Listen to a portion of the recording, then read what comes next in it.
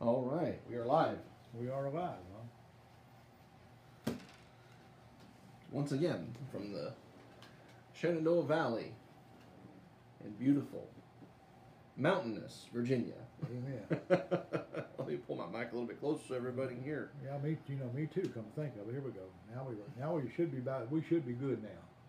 Well, I don't know about good, but they might be able to hear us better now. Hear us better anyway. Brother, part 2. 3. Yep. In part 2. Oh, okay. In part 2. Yeah, in part 2. We left off with the angel Gabriel speaking to Joseph in a dream about Mary's pregnancy and how a son would be born of her, conceived by the Holy Ghost. Mm-hmm. We looked a little bit of his obvious confusion about the whole thing. And he said his name would be called Jesus, but he would also be known as Emmanuel, or God with us. Well, John 1:14 says, "And the Word was made flesh and dwelt among us, and we beheld His glory. The glory is the only begotten of the Father, full of grace and truth." Yeah, we kind of pick up here with verse 22, leaving off, we had left off with 21 a while ago. It says here in verse 22, now that all this was done, that the prophecy spoken of by the Lord through his prophet Isaiah might be fulfilled. And this Old Testament prophet spoken through Isaiah is actually found in Isaiah chapter 7 and verse 14. And it says, "Behold, a virgin shall conceive and bear a son, and shall call his name Emmanuel," which is being interpreted as God with us. Well, check, and check. Isn't it great when God does exactly what He says He's going to do? Well, amen. Numbers 23:19 tells us that God is not man that He should lie, nor the Son of Man that He should repent. Hath He not said it, and will He not do it? Yeah, amen. You know, it says here in 24 that says, "Then Joseph, being raised from sleep," was his angel came to him in a dream while he was sleeping. Said, and Joseph, being raised from sleep, did as the angel had bidden him, and took unto him his wife.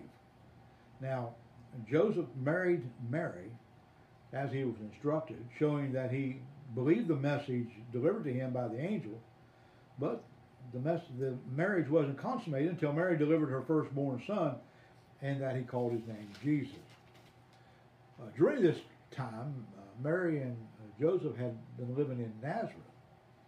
Now time has passed. Mary was, nearing her time of delivery, and the Old Testament prophecy said that Jesus would be born in Bethlehem, not in Nazareth. Now that could present a problem. Well, and some of you are probably wondering, how? Well, God always has a plan. Always. Even whenever you think, how could this possibly happen? God already knows how it's going to happen. Well, yeah, sometimes He's the only one that knows. That's right. And so He has already got a plan in place, and sometimes He uses the most unlikely people. They don't even know that they're being used of God. They think that they're doing it for themselves. But God uses them to bring His purpose about. I mean, take the Roman Empire and Caesar, for instance, this time. Yeah, everything the Roman Empire had benefited the spread of Christianity, including the road system, and they didn't have a clue. And the soldiers who protected. Remember that the Roman soldiers protected Paul on numerous occasions. And all that was not because that he was a Christian, but rather it was just Roman law. They were ruled by. They even bragged early on, and that did change a little later. But they bragged early on that they were ruled by the letter of the law, and not by man. Now, of course, this Caesar Augustus changed that. Right. He became a kind of a dictator, but he was pretty good. I mean, you look at history; he did a lot of good things. Luke chapter 2, verse 1 picks up our story from here. It says here in verse 1 that Caesar Augustus issued a decree that all the world should be taxed. Now, at this particular time, the whole Roman Empire was filled with wars and uprisings, and the money needed to fight these wars and maintain their dominance was running out. Rome's giant war machine was going broke, and all this was documented, as was the decree that the whole world be taxed. And the world, as we known it, at that time. The vast majority of the known world belonged to Rome Yeah, that's right. at that time. That's right. Verse 2 documents for us that the taxing took place while Cyrenius was governor of Syria, which is also documented by history. For the first time, everyone had to go to return to the cities of their families, Oran, to be registered for the tax. It was kind of like a census thing, you know. Could you imagine being from Tarsus and having to travel back to Nineveh Yeah, or you know, someplace that further? was considered the end of the earth at one time, wasn't it? Yeah. Back Yeah. during Jonah's time, it was considered the end of the earth. That was about as far as you could go in that direction without falling off. I think he would have had to file an extension on his taxes. Yeah, I can sympathize with that. I do that every year. You know, Joseph was a descendant of David, Yes. and he left Nazareth and went to Bethlehem, the city of David, in obedience to Augustus's decree. But you see what God did there. He used Caesar and his decree to bring about the prophecy in Isaiah. He had a plan. He had a plan. Amen. He's always one step ahead of everybody else, isn't he? Oh, yeah. Well, actually, everything that is to come, he's already seen. That's right. You know. The journey to Bethlehem was about 80 miles. So Joseph took Mary, who was great with child or close to delivery, with him. And just as they reached the city of Bethlehem, they stopped at an inn for the night. The question for me was, why didn't you just continue on into the city? This is kind of just on the outskirts of the major part of the city. Why didn't they just go on in? And I got to think about that thing, and you know, maybe Mary, if she had labor pains, some people think that she had a painless birth. I don't know. I kind of doubt that, but well, you know, I'll give it its due. You know, maybe she started having labor pains, or perhaps more than likely, I would say, they were now entering into the Sabbath day, and they couldn't travel any further without violating the Sabbath day law. Oh, my. We couldn't have the, Messiah breaking the Sabbath law. Yeah, Of course, this wouldn't be the last time. No, it wouldn't be. He's just getting on a roll. Yeah, that's right. In any event, brother, while they were at the inn, her days for delivery were over, and Jesus was going to be born, regardless of where they were at. You know, brother, that's the thing about babies. They don't have watches or calendars. They're on God's timer. Yeah. Anybody that's been through that knows that's the truth. That's right. I remember my wife was ready to go to the hospital and have a young. The second one, the first one took about my first child took about 8 hours labor, before he was born. And the second one, I just assumed it was going to be 8 hours labor too, And she said, "Well," I got to go.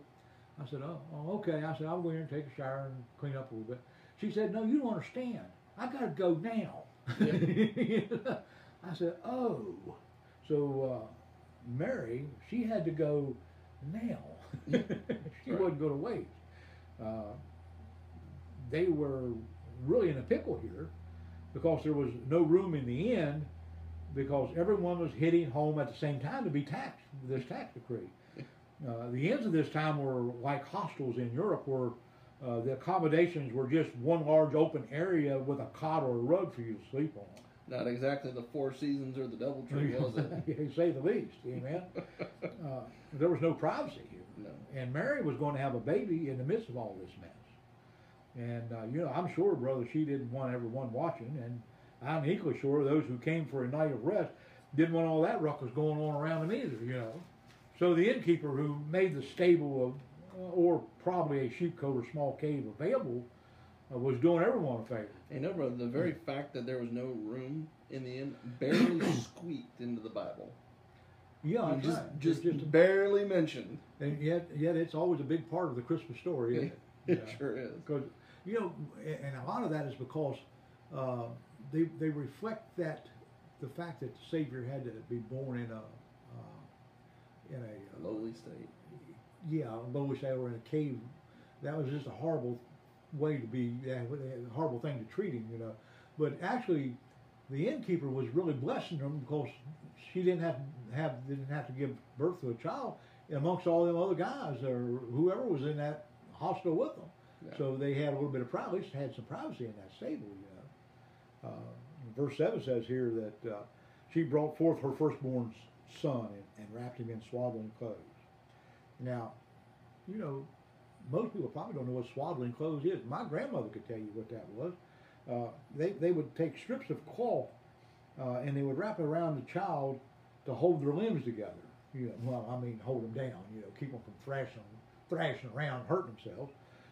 The baby would first be washed and rubbed in salt. Then it would be wrapped in these bands of cloth to keep them from hurting themselves. But nevertheless, hallelujah, our Savior was born. Amen. Glory to God in the highest. Amen. Amen. Now, in the fields of the same country, we find that verse 8, where there were shepherds abiding in the field, keeping watch over the flock by night. Mm-hmm. And lo, or behold, the angel of the Lord came upon them, and the glory of the Lord shone round about them, and they were so afraid. I don't much blame them. Well, today's scientists would have probably dismissed it as, well, they had too much to drink.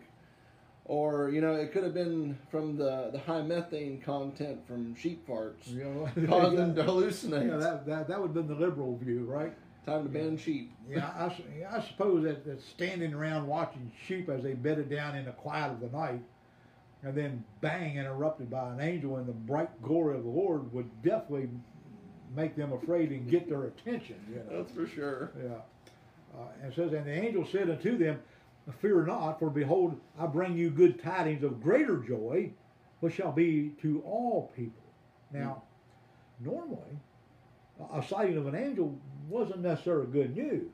It would normally mean judgment or warning about something bad was going to happen. But brother, why do you think these angels came to these shepherds and not to someone else? Why these shepherds?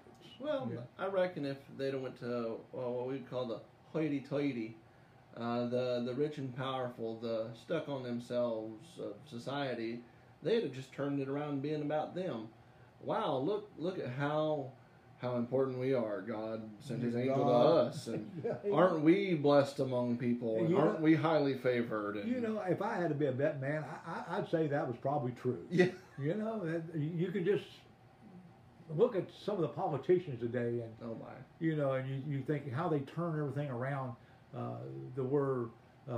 The opposition is the bad guy and they're the good guy somehow, regardless of how bad they were about it. Well, we know for a fact if it had been the Herod, he'd have had him killed right then on the spot. That's absolutely right. Brother, the first people to ever hear the gospel were these shepherds. Mm-hmm. And the gospel was preached by an angel. Well, then it was preached by an angel, brother. But now it is our job as a church to preach that gospel. Yeah, it's our responsibility. That's You're right. absolutely right. But why these shepherds? Were they just in the right place at the right time, or was there another reason? The only reason that I can think of, brother, is found in the same verse. The words "which shall be to all people," I believe, is the key to answering that question. Shepherds at this particular time were looked down upon by most people of the day, and they didn't have a very good reputation. Well, and think about it. They probably smelled someone, and you work with a bunch of sheep. You may not be the cleanest of peoples, but... And if you're out in the field for days on end, without the sheep, you're not going to smell too good, you know what I mean? So, they were kind of vagabonds, I guess you'd call them. And they were noted for taking things that really didn't belong to them, belonged to someone else, you know what I mean? Mm-hmm. They were also considered unreliable. I never knew this before. They couldn't even give testimony in the law courts of the day because their testimony was so unreliable. They were considered often, and they was often hired to watch over flocks of others, and they voted simply to abandon the flocks when danger came. That was what they was noted for. They'll watch your flock, but one thing about it, if it ain't their flock, they gone. They gone. Not my sheep. Yeah, ain't my sheep. Say sorry about your bad luck, buddy. The angels told him, "For unto you is born this day in the city of David a Savior, which is Christ the Lord." Mm. And the angel said that a Savior was born to you. I found that pretty interesting. You know, all the people, Mm-hmm. rich or poor, even shepherds who were noted thieves and unreliable witnesses. Well, you know, John 3:16 says, "For God so loved the world that he gave his only begotten Son, that not the rich and famous, not the reliable, but whosoever." And that, brother, is just another way of saying all. Amen. Whosoever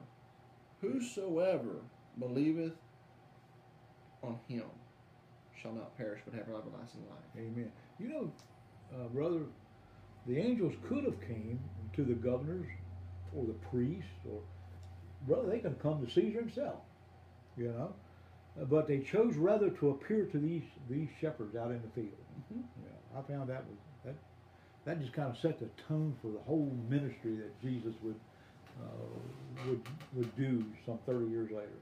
You know. Oh yeah. Here he uses these shepherds to make his announcement to the world.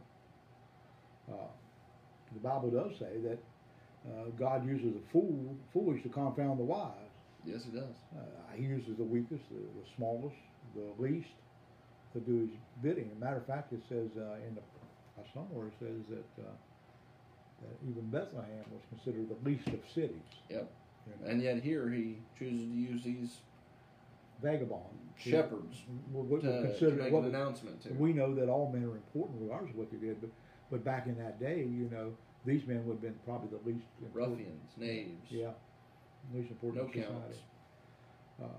He tells them that this shall be a sign unto you, that the message that they delivered indeed comes from God. It says, "You shall find the babe wrapped in swaddling clothes, lying in a manger."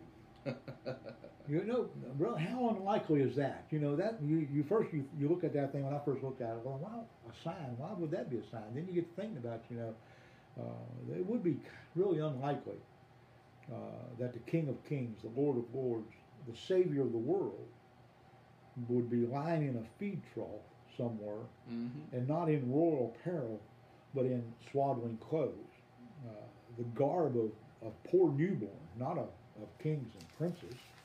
You know, he won't even be found in a mansion or palace, but in a stable located in a cave where the servants and the animals stay. And brother, could you imagine just the sense of fulfillment that these shepherds must have felt when they laid eyes and seen it was just as the angel said? Really in somebody, right? Yeah, it's like we weren't just seeing things. Yeah. How fitting for the Savior, who took the form of a servant and was made in the likeness of men, that he could live a sinless life and die a perfect sacrifice for the sins of all mankind. How fitting is that setting for the mission that he had to come to later. Glory to God in the highest, and on earth peace, goodwill toward men. Amen. And they appeared in that heavenly multitude and sang that out. Yeah, amen. How awesome. You know, folks, the glory or the praise be to God for making a plan and then instituting that plan at the precise time for sin through Christ. The highest expression of love is the giving of your life for someone else. God gave his son, Jesus, to men, and man could now have peace and goodwill with God and with each other. The Bible says Jesus is the Word, and the Word was made flesh and dwelt among us. He descended from heaven, from the glories of the Father, and condescended to a man, so we could be restored unto God through his shed blood. And you know, won't you accept that today? I mean, really. Just simply admit that you're a sinner and believe in your heart that he died for you. Then confess him as your Savior and ask him into your heart to save your soul. Salvation's personal, folks. He's done everything for you. Won't you simply just repent of your sin and accept the work that Christ has done on your behalf and apply it to your life, that you might be saved and go to heaven and be with Him for eternity. It sure does beat the alternative, brother. That's for sure. Amen. Amen to that. Brother, we're going to sing a song. 147. Sliding on over here just in case I don't remember all the words. Oh, Just sitting right here. All right, I'll put it right there. I don't remember. I know I won't remember all the words. That's why. That's all right. Just like that night when the shepherds were out there. Yeah, amen. Silent night, holy night, all is calm, all is bright, round yon virgin mother and child, holy infant so tender and mild, sleep in heavenly peace, sleep in heavenly peace. Silent night, holy night, shepherds quake at the sight, glory stream from heaven afar, heavenly hosts sing hallelujah, Christ the Savior is born, Christ the Savior is born. Silent night, holy night, Son of God, love's pure light, radiant beams from thy holy face, with the dawn of redeeming grace. Jesus, Lord, at thy birth, Jesus, Lord, at thy birth.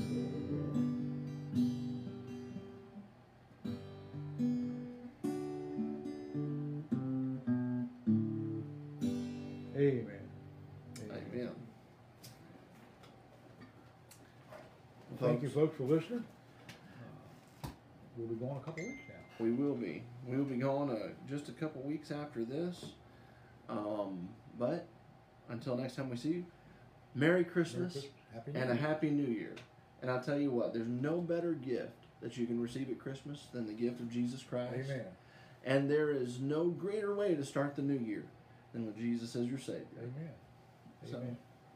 to all those listening, may God bless you. And we will see you next year. Amen. That's right.